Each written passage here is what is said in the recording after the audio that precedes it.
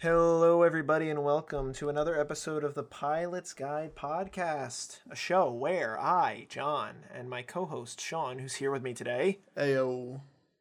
sit down and talk about streaming service original pilot episodes. We are recording back-to-back days, but to you, it's been probably a week in between episodes, but you don't know the behind-the-scenes magic. Well, I guess now you do because I told you.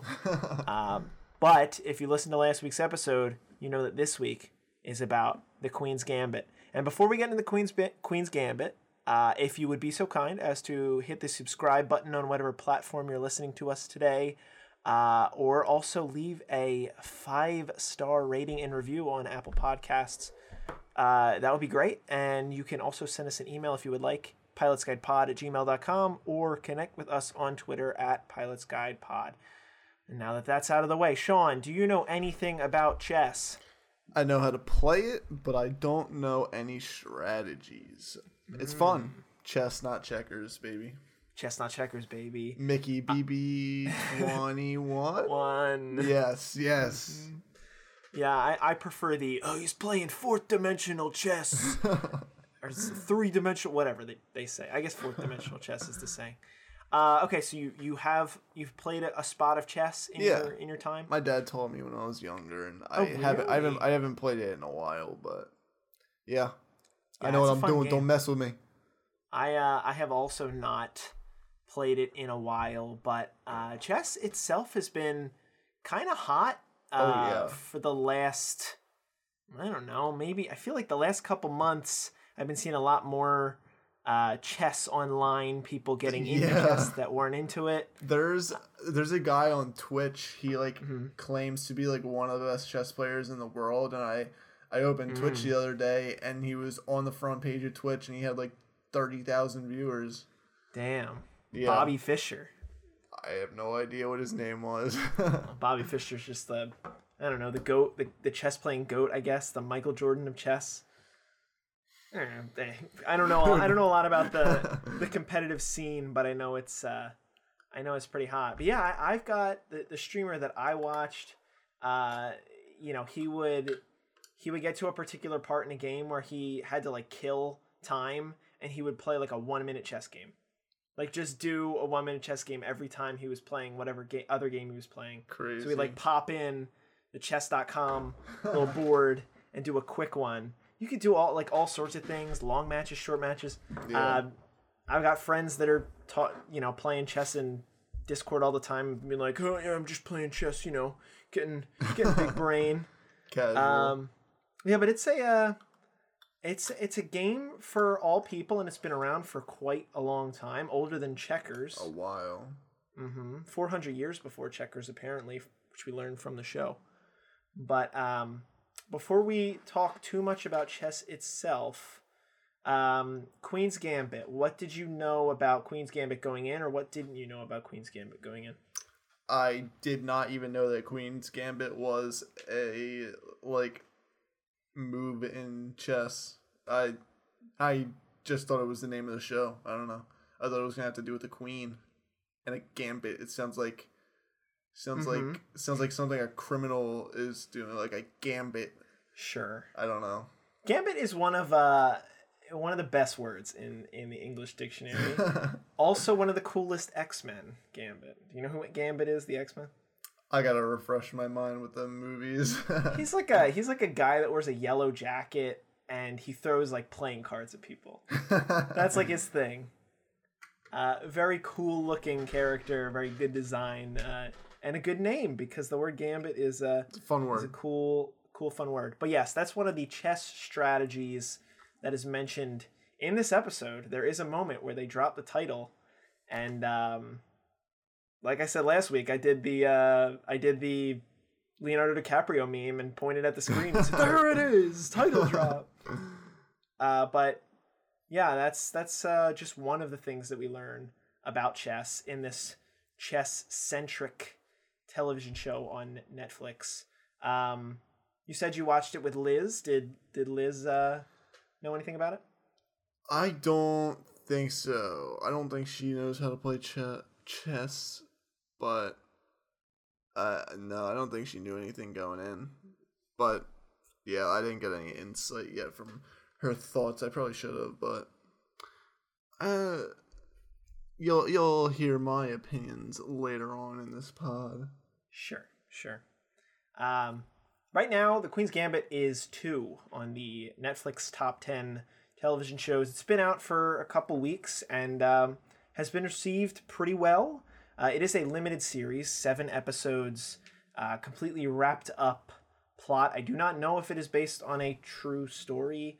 Kind of don't think so, but who knows? I didn't dig that deeply into it. But I think it's time that we start getting into the content. So we'll open with our Kowalski analysis report, which is our character analysis of the show. We've got a whole slew of characters. Really only like 4 or 5 that are really important or like important to some degree. Yeah. But I'll let you start. Who's our lead lady? Lead lady is Elizabeth, who goes by Beth. Her last name is Harmon. Elizabeth Harmon. Mm-hmm. So the show starts off with her grown up, but majority of the episode is back when she was a child, and we learn that her parents passed. Her mom passed.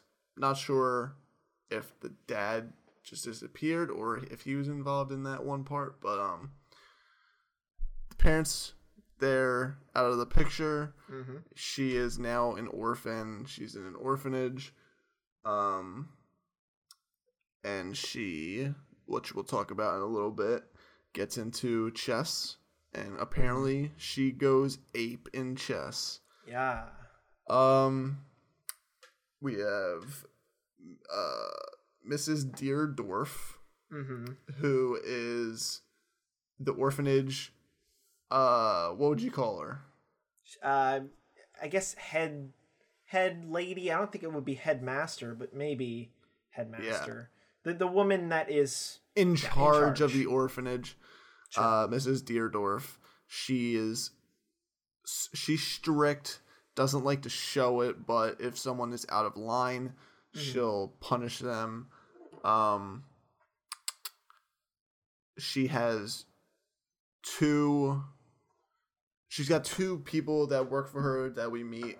There's Mr. Ferguson is he's kind of like an assistant, just kind of does a little bit of everything. Yeah, I would say he's like the head of medicine, or he's responsible for handing the girls out medicine that I don't know if they need, but he gives pills to the girls every single day, which is weird.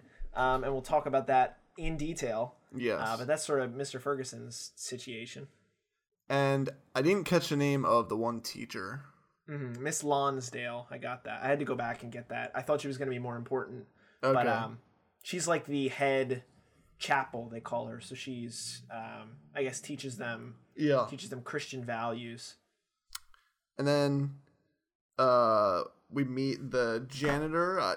His name is... let me get it. I have it. Something Mr. Scheibel. Yeah.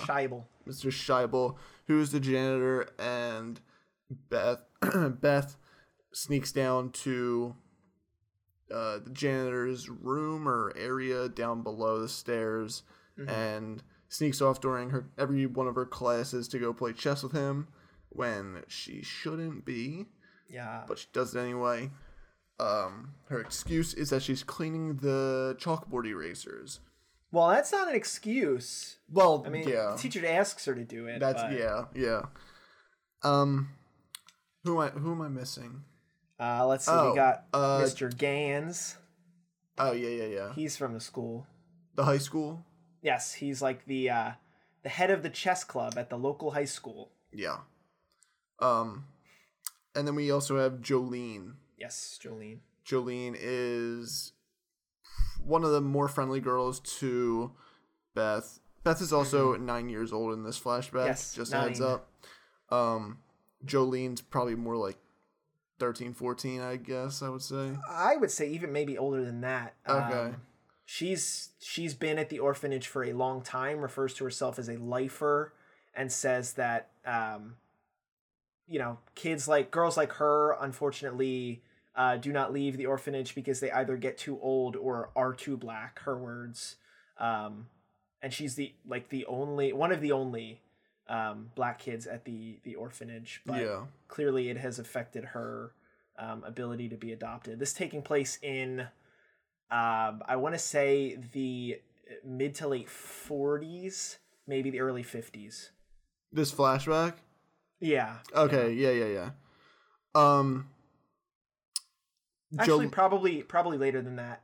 Probably the mid 50s, because in the present time it's 1967. Yeah. In Paris, but continue. Jolene just gives her like tips on how to kind of survive in the orphanage.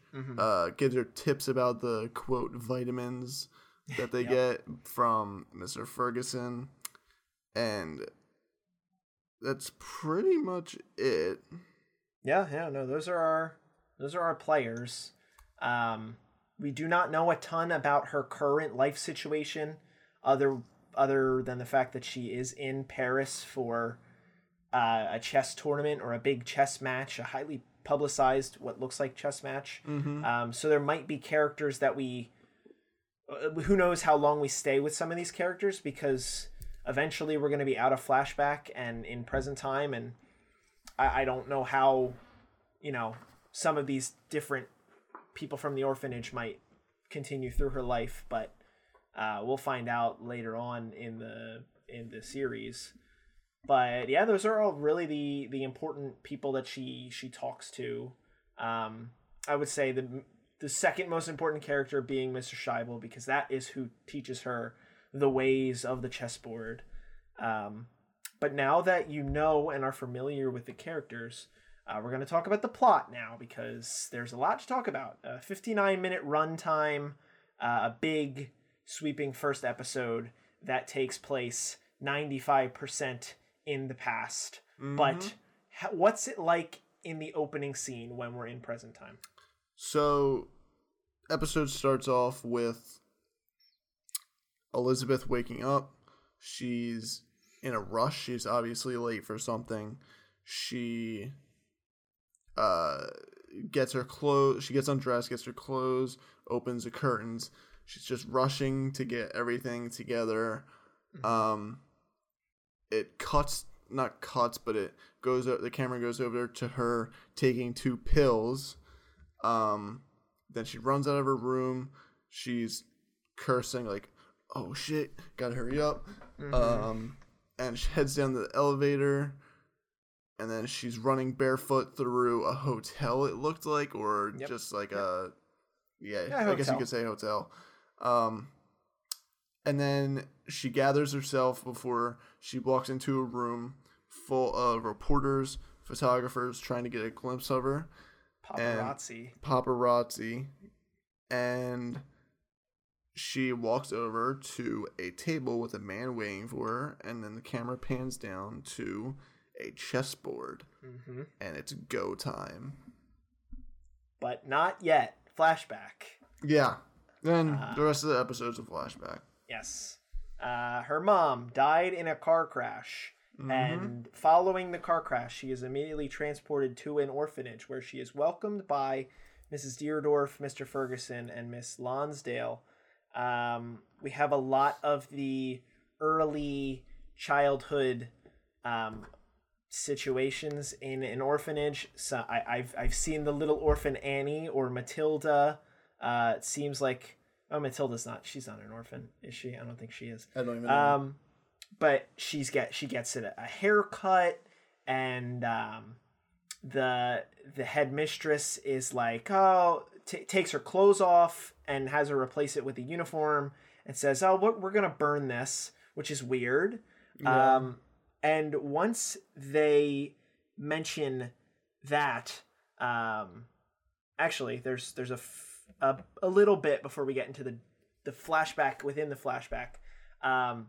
we understand this situation with the medicine or the vitamins, as character Jolene, who introduces herself in line, tells us about. Every day, these girls in this orphanage, which there are many of, are given one red pill and one green pill. The red pill is not important to the plot, and the green pill is as we find out like midway through the episode, a tranquilizer, straight up. And the girls are getting these every day, but Jolene says, you should hold on to that green boy. Don't take it right away, because save it for nighttime. You're going to want that at nighttime.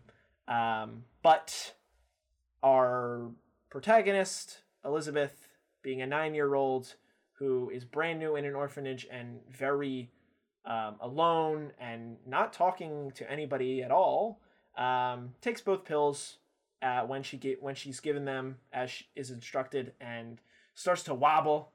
She will wobbling around. She touches a handrail and her hand burns. Weeble wobble. Because she touched the heater. Oh, was it the heater? Yeah. Oh, I thought it was just a handrail going upstairs. No. And she was like, oh my God, I'm messed sizzled up. So she got sizzled, and then we get a flashback to her and her mother in their old home. Could you care to walk our folks through that? Yeah, it was a flashback of her mom kind of losing it while she was in, quote, a trailer in the middle of nowhere. Was it a trailer? The dad was outside of a trailer yelling into the trailer at the mom, trying to knock some sense into her, but she was I'm under the assumption that the mom was kind of going crazy, and the dad was just trying to swindle her into coming out and letting him help her, but she didn't. And then the dad, he said, once I leave, I'm never coming back. And then right before the flashback ended, the dad stared into Beth's eyes and he left. Yeah. And while she's having her freak out and not letting this guy, who's, we didn't mention, his name is Paul. So if Paul doesn't come up another time, but he might come up in a future episode. While she's not letting him in, she drops a vial that is filled with the same looking drugs that we've seen in the previous scenes, the pills. Yep. So it must be something that her mom was on. But once that's done and the man drives away and Elizabeth is in bed and has that eye contact with him, we get transported to a scene where they're just kind of outside and their mom is burning everything that they have in a big fire pit. Yeah. And it's kind of crazy and weird. And Beth picks up a book that's I want to say it's a math thesis or something like that. Yeah. That she just kind of holds on to. It said Cornell University on it. Mm-hmm. Something about reflections and positions or something along those lines. Not anything related to chess. Well, maybe loosely related to chess, but not a chess written situation.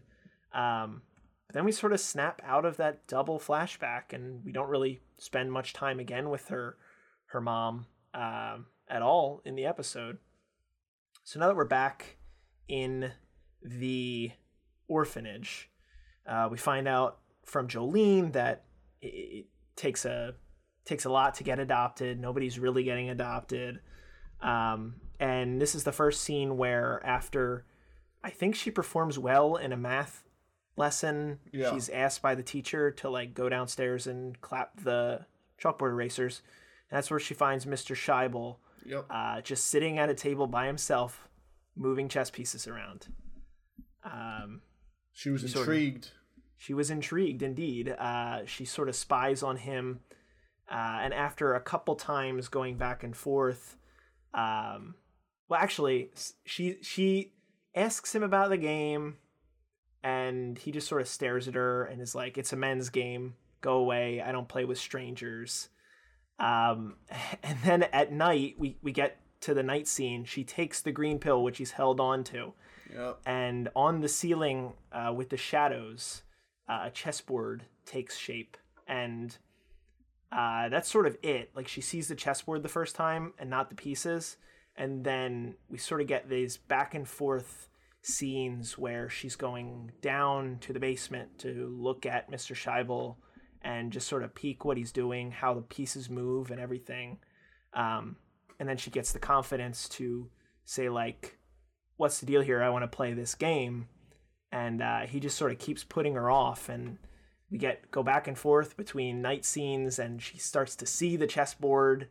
And one day she, like, tells him, I know how all the pieces move. You're going to teach me how to play this game. I'm a 9-year-old girl, and even though it's a man's game, or whatever he says, she's defiantly going to do it. So what's her first situation with Mr. Scheibel in an actual chess game? He kind of gets salty once she starts doing good. Oh, well, it takes her a little bit before she gets really good. He wrecks her. He scholars mates her in the first game that they play, which is, if you're familiar, a four-turn checkmate. It's the quickest that you can checkmate. So in a game.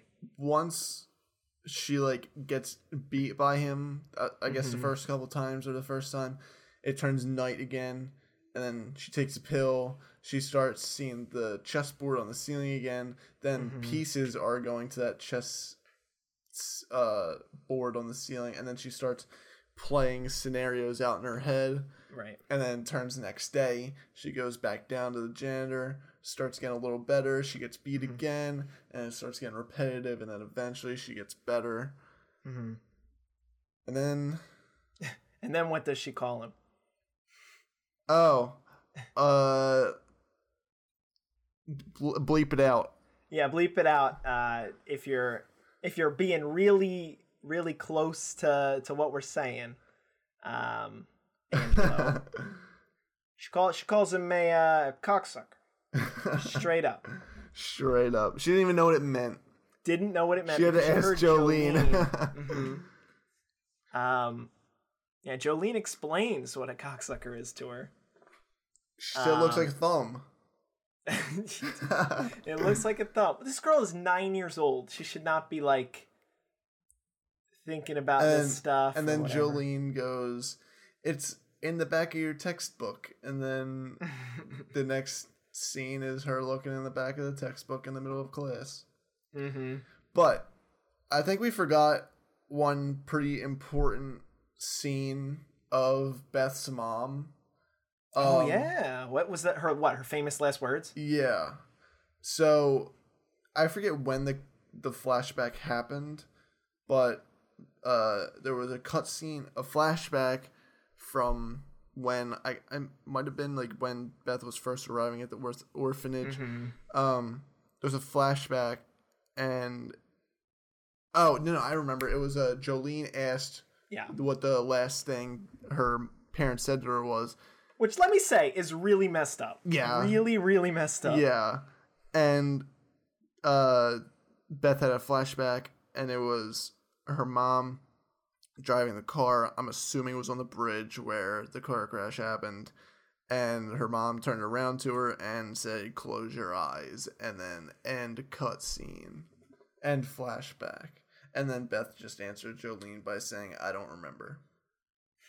Yep. Yeah. She's not letting anybody know that her mom told her to close her eyes, which that's dark too.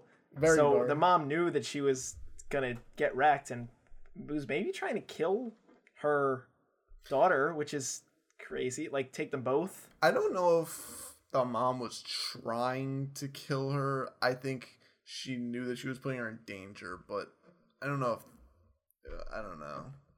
Yeah, it's hard. She was probably off the tranquilizer.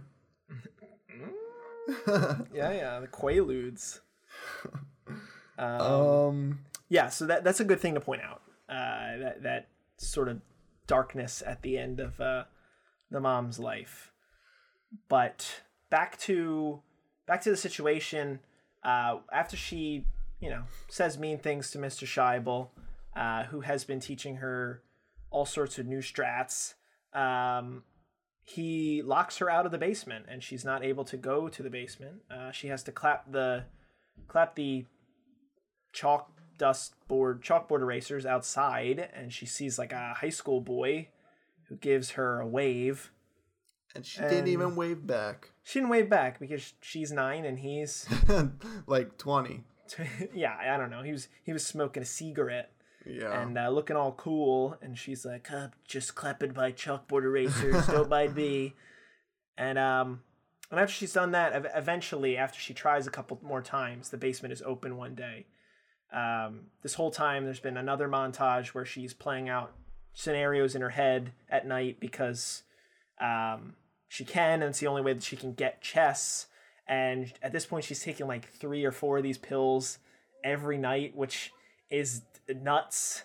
I was just going to say, let's not forget to talk about how her addiction is getting progressively worse. Yes, and Jolene tells her, don't rely on that all the time.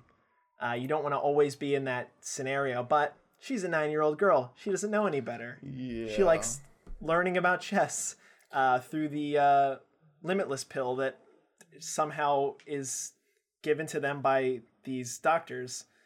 But eventually she's allowed back downstairs with Mr. Scheibel, and she promptly puts up a hard W and says, "Screw off, I am the captain now." And at that point, once she gets a dub, he teaches her all sorts of different things: the Sicilian defense, the Levenfish variation, the Queen's Najdorf Gambit, the Queen's Gambit. And it's like, okay, now she's learning. He says he isn't mad, but he's definitely mad. Salty, because he even took a sip of his whiskey. Oh yeah, big sip, big sip. This is the point where she learns to play white. She's been playing all the games with the black pieces, which, if you don't know, in chess, black goes second, white goes first. So basically, he has to flip her whole situation around, giving her the start, even though they open up every game the same way, moving one of the pawns forward 2 spots, the same pawn. And now that she's the captain, he gives her a book, like, read this chess book, you'll get better, because you need to get better. The chess club from the local high school gets involved. Mr. Gans is like, this girl is crazy. I gotta take her to my high school to beat my 20 high school boys. Let's talk about how ridiculous. All right, I want to talk about how ridiculous that part was.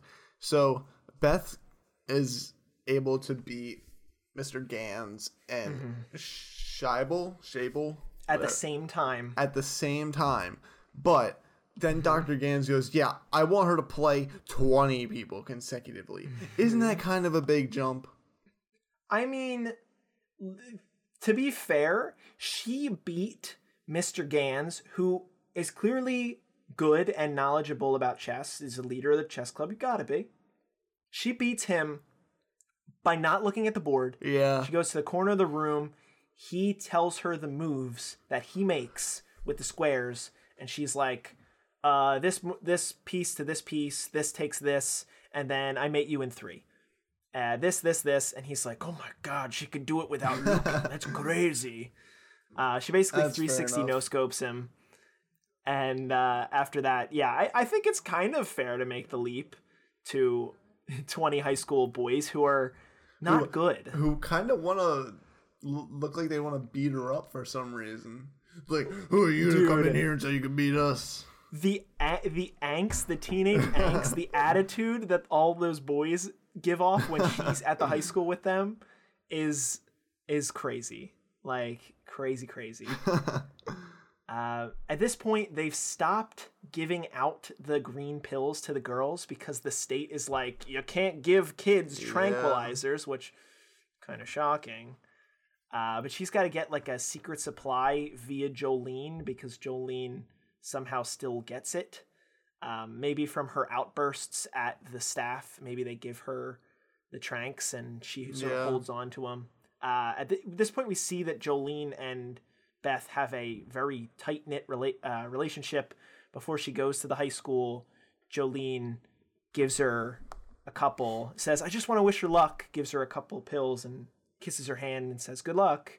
And then off she's able to go, where she promptly beats all the boys. This is the part where we realize she beats 20 boys, or 20 some boys in an hour and 20 minutes, like all together. Yeah, she said the fastest one was 15 minutes. Oh no, she beat the 15 best moves.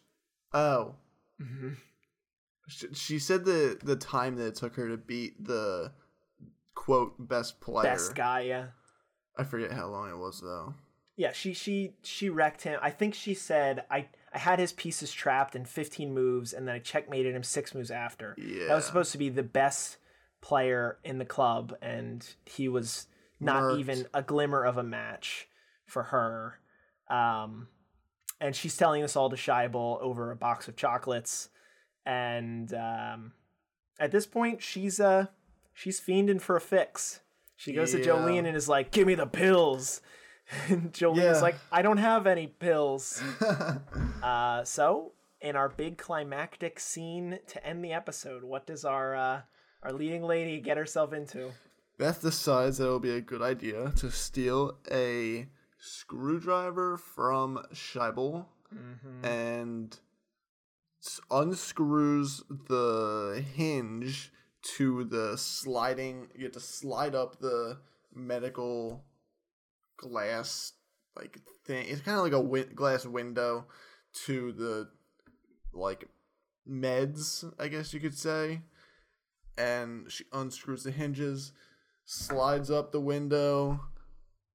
Takes forever. I don't know why she needed to get a chair to hop in there, but well, how does she get away? You should mention that how she sneaks. There's a movie going on Manners that all the girls are watching. And not Manners. No, this is like the biblical. Oh, it was. It's like Caesar. I don't know what movie it was, but it was like yeah. It wasn't Jesus, but they were mentioning Jesus, and it wasn't the 10 Commandments. It's like during Roman times. Yeah. There's a movie playing during Roman times. It was kind of, I don't know what it was on, but everybody was in there. She decides to sneak out, steals a screwdriver, unscrews the hinges to the window, slides the window up, goes into where the meds are behind the window, starts just eating handfuls of the tranquilizers. Yeah, like big handfuls stuffed in her pockets. Yeah. Because the tranquilizers were in a big glass jar and it was halfway full with them. Once she's done eating them all, not all, but once she's done shoving as much as she can in her mouth, she decides to stuff some in her pockets. She goes to leave, and then she's like, "Nah, I want the whole jar." The whole damn thing. And then she goes to leave. I'm trying to think of the best sequence of events to say. Standing on the chair. She hops back over the counter, and she got the jar in her hands, and then little does she know, the teachers, assistants, and all the kids were standing there staring at her. Mrs. Deerdorf goes, "Elizabeth!" And then cut to Elizabeth's face. She is out of it. She is dozing off with a jar in her hands. Plop goes the jar onto the ground, glass and pills all over the ground, and then Elizabeth falls off the chair sideways and eyes open, dead? ?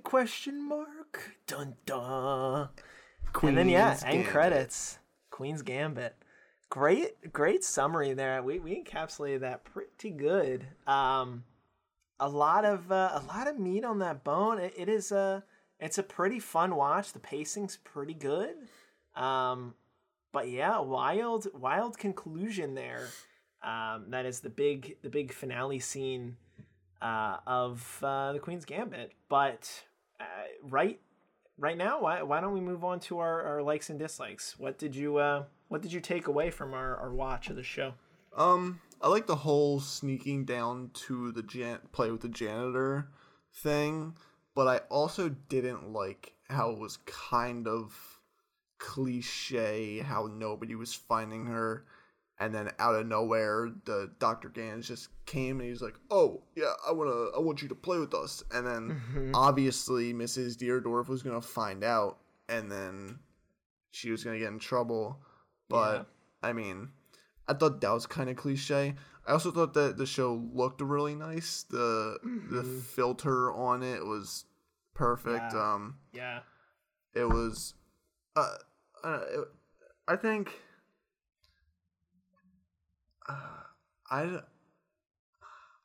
see, like, it's a limited series, so I don't know. I don't know if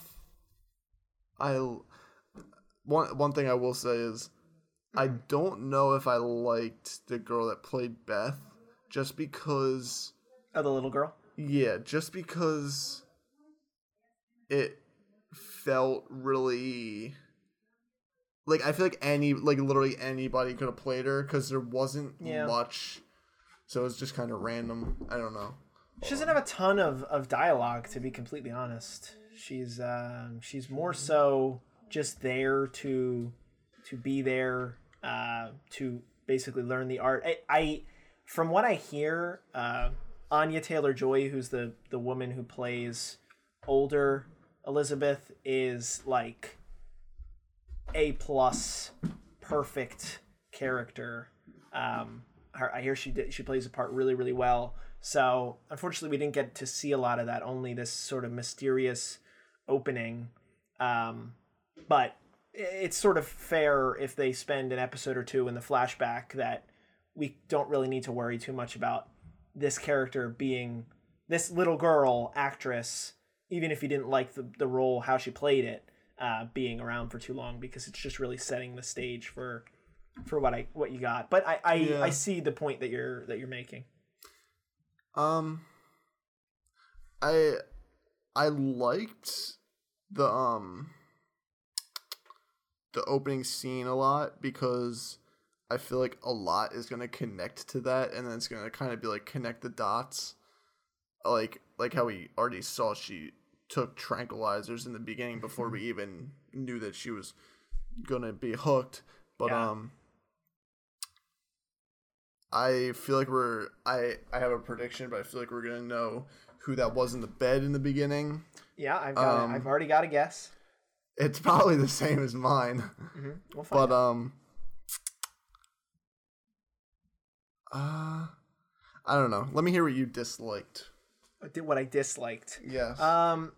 I disliked the magic pill of it all. It doesn't, like, look, I don't do drugs. I don't know a ton about drugs. And if you know more about drugs, you can send us an email, pilotsguidepod@gmail.com, and tell me why I don't understand. But I'm pretty sure the way that this, like, trank works on her, giving her, like, this limitless brain power to play chess via holograms on the ceiling at night, was pretty bonkers. I kind of wish she was just more of a savant without the need to use said drug, but of course then you can't have the climactic scene. So, like, I understand the use of it. I just think it's kind of weird, because it makes it feel like there's a fantasizing. It pulls me out of the reality of everything, because I'm not convinced that like a 9-year-old taking a tranquilizer, whatever brain power that opened up for her, like, that doesn't feel realistic to me. Like, why can't you just have that automatically? Exactly. And, you know, it drives a certain plot that is probably going to be very important. Her addiction, seeming apparent addiction to this thing, and needing to take it before playing a match, because it sort of gives her all the focus. But it just seemed a little weird to me. That was, like, my biggest thing. And I'm sure some people were probably more into that. But a chess pill, no. Just weird. Not for me. I did like a lot, though, about the show. Let me hear it.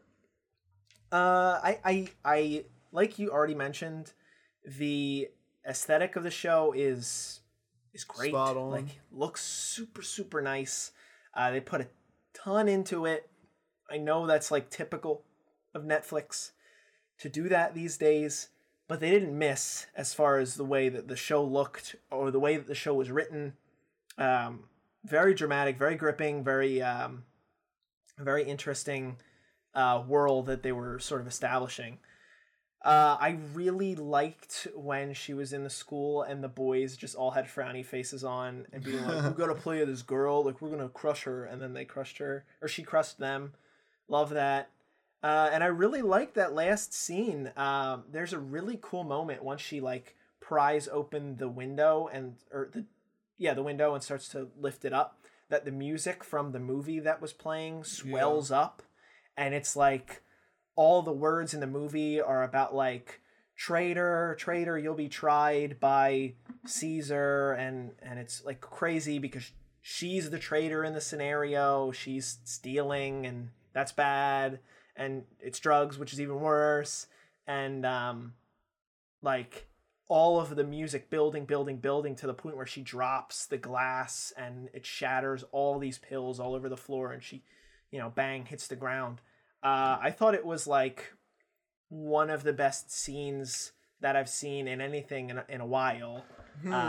Because I don't watch, I don't watch a ton of scripted TV that's not like Bob's Burgers or anything. I just watched that today. It's a great show, but that's not what we're talking about. I just thought it was really, really well done and really, really cool and a good really powerful way to end the scene, because even though she lives, you're just like, how? You're in this disbelief of like, how the heck? She swallows 20 pills at once. Yeah. Wild. And they're big. They're big honking pills. Yeah, they're like freaking fish oil pills. Yeah, man. She's got to get her vitamin whatever omega 3s. But I thought it was really good. I not a ton to dislike here, and plenty to like. So that's pretty much my high notes. Did you have anything else? I got some fat predictions. All right, then let's move on into our next segment. Here is the part where Sean and I will talk about what we think's coming up in this limited series run. We've got 7 episodes, 6 remaining, and plenty to theorize about. I've got a handful. You say you've got a handful, so let's rock. What do you got? I think Jolene and Mr. Ferguson, or I think they're doing the dirty deeds. Oh, you. See, I thought we were gonna line up here. No, we will. I know what you're gonna say too, but I don't know if you know that. No, I do. I think Jolene and Mr. Ferguson have something going on, because I think in the beginning when she was yelling at first and he went over to quote yell at her. When Beth first got there, we heard "you cocksucker" in the background, and that was the first sign. I was like, okay, just that was my first. I didn't really think of this prediction then, but then the second time we hear, what was this? The second time was when. Oh, we see Mr. Ferguson taking Jolene, I guess, somewhere because she was yelling again. And then the third time was when Beth was getting grabbed to go talk to Mrs. Deerdorf about when Mr. Ferguson was telling Beth that Mrs. Deerdorf wanted to talk to her. Mr. Ferguson leaned on Jolene's shoulder, like all friendly. That's what ticked me off. That's what made me think about it. But they're always together, and she's always, quote, getting in trouble. So that's my first prediction. I'll admit, and it didn't hit my radar, but it may be. And I'll give you one more, and then you can go. Go. Jolene was the one in the bed. Yeah. Let's go. So sorry, I totally cut you off. I just needed to know that we were in sync there. Yeah, I knew that we would be, but yeah, I don't know how it happens, but it definitely is. Mm-hmm. Give me what you think.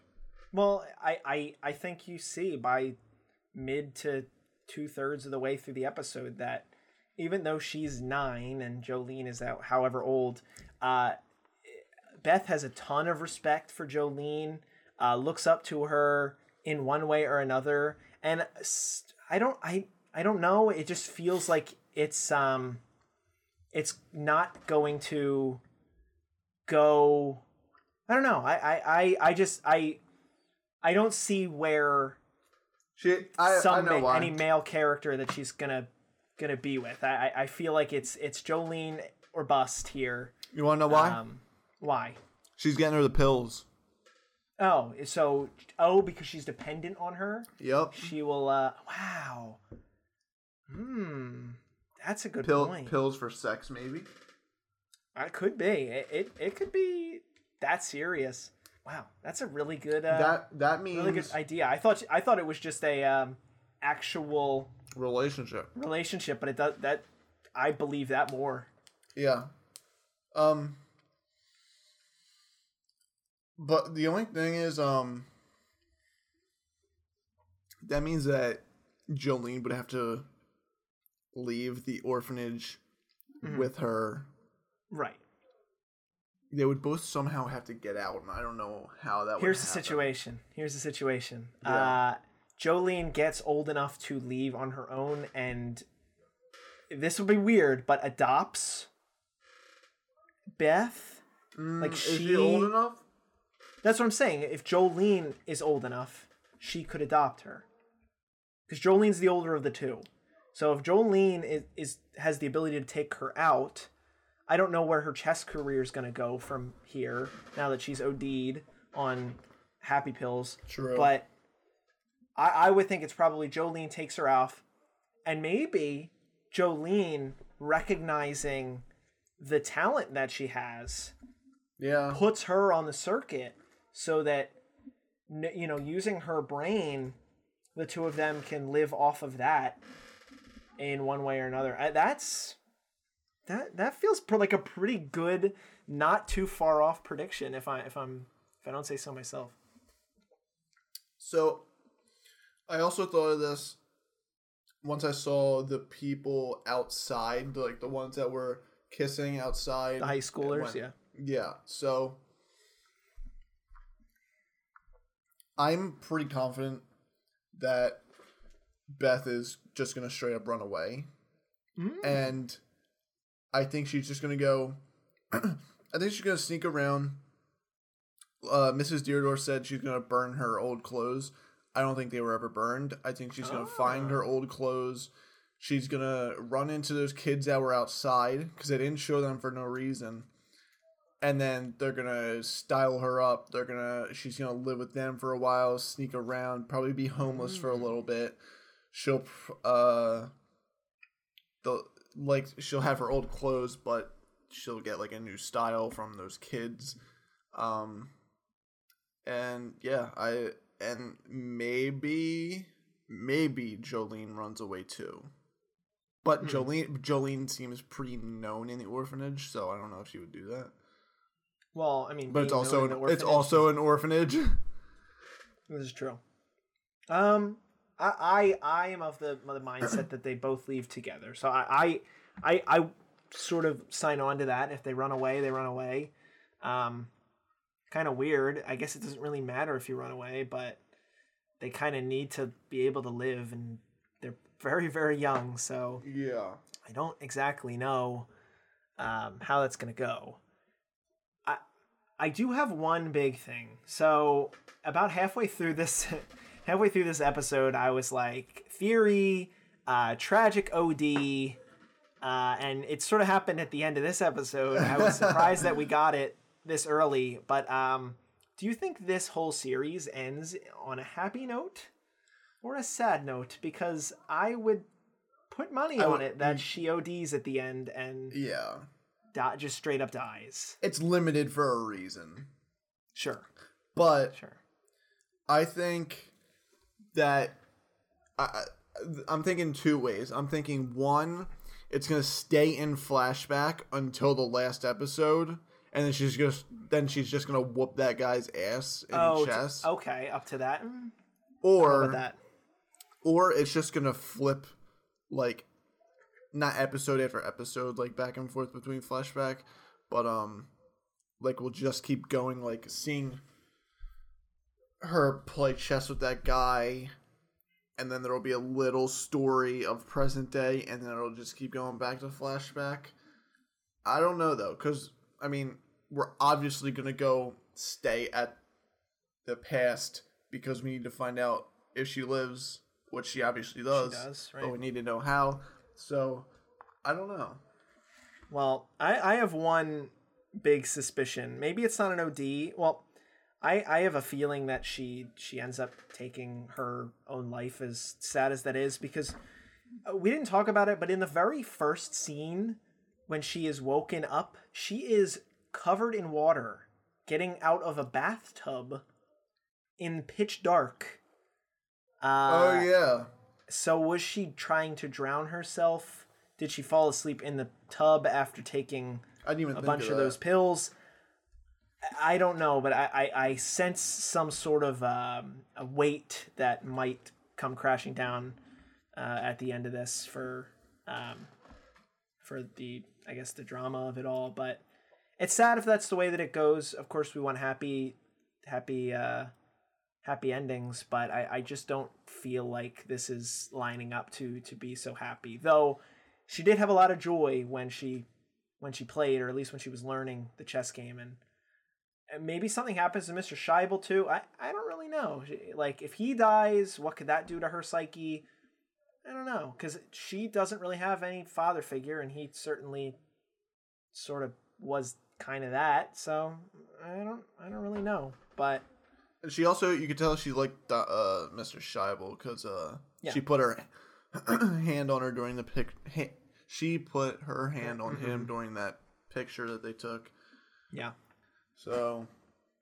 Yes, he is papa to her, maybe to some degree, but it's also interesting because, like, present day, she's like mid-20s, I would say, so it goes pretty far in the future.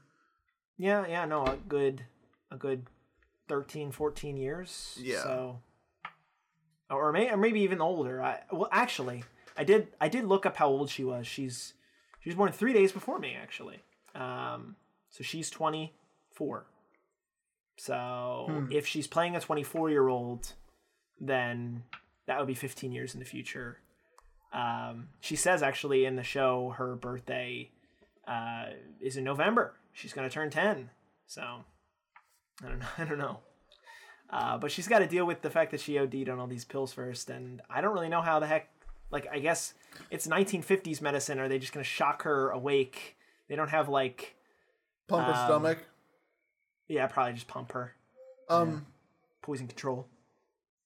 I feel like when, like, they're obviously going to know that she has an addiction, but like, since they're really, like, super religion based, I feel like they're just going to, like, pray the addiction away, and they're not going to really, like, help her all that much.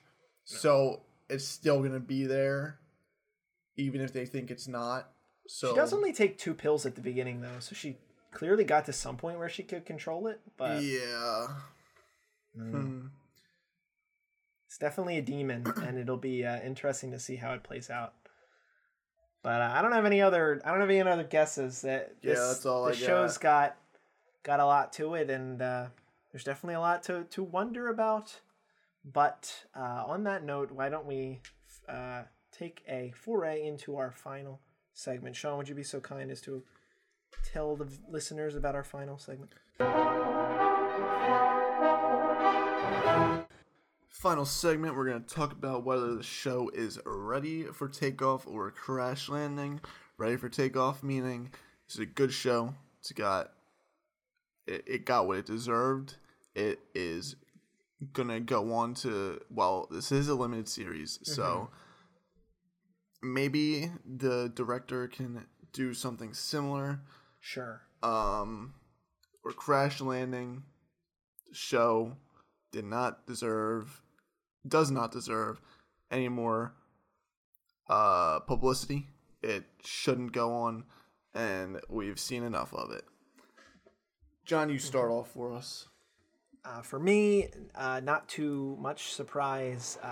It's clear for takeoff for me. I think this is lining up. I don't really know what the award cycle is right now, but yeah, I would not be shocked if this takes home 1, 2, 3 Emmys for any number of things. I thought it was brilliant in a lot of ways, and I don't think chess is necessarily the easiest thing to explain, but I thought they did it in a way, in like a first grade kind of way that anybody could wrap their head around what's happening. It's a complicated game when you get into the whole strategy of it all, but they don't really belabor the point with too many big words, and it had this air to it, like one of those period piece movies that is just super successful.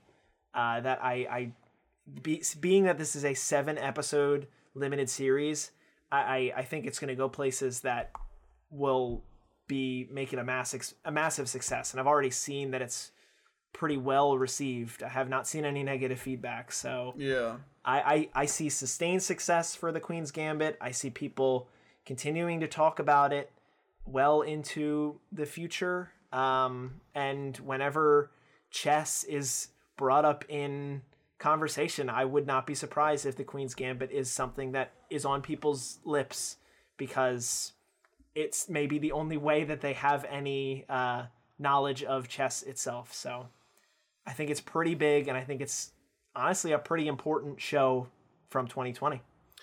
Big words from John from watching that first episode. I'm going to agree. I think it is ready for takeoff. But I will disagree on one thing. Sure. I think that this show is going to be the award, the show that gets, I just had the word in my mouth. Hold on. Snubbed? Yes. This is going to be the show that gets snubbed. Really? The most awards. I feel like it's just this show that's like right on the verge of being like the show that takes home all the awards. I can't put a finger on why. It just feels like it's on the verge of being a really good show. I really liked it. I did enjoy it. Like you said, they explained chess perfectly. Even like a first grader could comprehend it. It was beautiful to look at. It was cast perfectly. Even if I did say that about Little Beth earlier, I still think that it was cast pretty good. There was just some plot line that I couldn't get behind. I enjoyed it though. I might continue watching. I haven't decided yet. I haven't continued watching Dash and Lily yet. I will get there, I promise. Kristen last night, she just put on Outer Banks. So she's starting to dig in. Love it.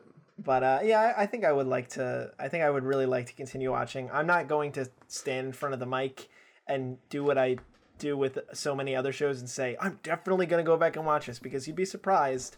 I do not do that often with the shows that I say that I'm going to. But this is certainly on that list, if you know what I'm saying. So fair enough. Who knows? We'll see if I have 6 more hours plus to spare. That's true. Maybe Lockdown Part 2 might help. We'll see. You got any comments to close us out here? I think that's all I got. Great. Well, then we'll move on to close out the show. Thank you all for listening to another episode of the Pilot's Guide podcast, and joining Sean and I today for the Queen's Gambit coverage, the number 2 ranking Netflix show at the moment we're recording, 11/24 before Thanksgiving in 2020. Again, thank you, and if you would like, you can connect with us at Pilot's Guide Pod on Twitter, or send us an email, pilotsguidepod@gmail.com. I'd like to thank Angelo and Andrew, our producers, for putting this show together for you, as well as my sister Emily for our artwork. If you would like to buy any Pilot's Guide merchandise, it is available on our Redbubble store that is linked below in the description of the episode. I would like to wish everybody a happy Thanksgiving that they already had at this point, and Merry Christmas coming up. I hope you've stayed safe this holiday season, that you're masking up, and that you're doing everything that you're supposed to do. I don't really have anything else to say, so I'm going to pass it over to Sean. Sean, what do you have for the lovely listeners? Dude, like I said last week, keep wearing that frickin' mask. Yeah. Goes over the nose. Goes over the nose. You toes. That's good. That's a all good I got. Message. No shower thought this week. No shower thought. He's all showered out. Yes. I don't really have a shower thought either, but be kind to your friends and to people that aren't your friends, and do your best to try and make new friends and learn about different people.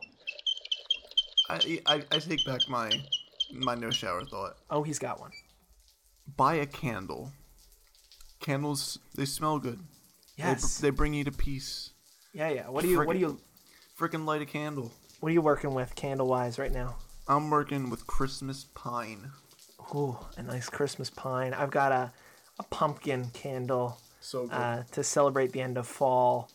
It's a beautiful, beautiful smell. I love to come home to it every day. Or Amazing. Actually don't leave home to it every single day. Yes, buy a candle and talk to a friend and maybe get together socially distant from one another over the candle and have a nice conversation about times gone by. Heck yeah. Sean, where are we going to land this week? Turks and Caicos. Turks and Caicos it is. The island life is the life for us. We're going to bring her down in the water, so if you feel a little bump, it's just because we're hitting the water. But the crystal clear blue beaches await you all. And on your way out, you may take a bag of mixed nuts and a tiny tequila, and we will be waiting right here on the sandbar for you when you're ready to come back to us for our next episode. Following this, you will hear the Christmas Top 10 Songs podcast that I will be recording with Emily, as well as an unknown show that I'll be recording with the Keene sisters, famous of the Insatiable podcast, which was done somewhere in the 20s. So look forward to that. And Sean, when I'm back from some holiday activities, we'll get together again and see what's poppin' in the streaming service realm. Heck yeah. Very good. And we will leave you all today. Thank you again. And as you do normally every week, you may now feel free to roam about the cabin. Thank you. Adios. Merry Christmas. Happy holidays. Happy Hanukkah. Happy Kwanzaa. We'll talk to you all later. Happy, Bye-bye. happy.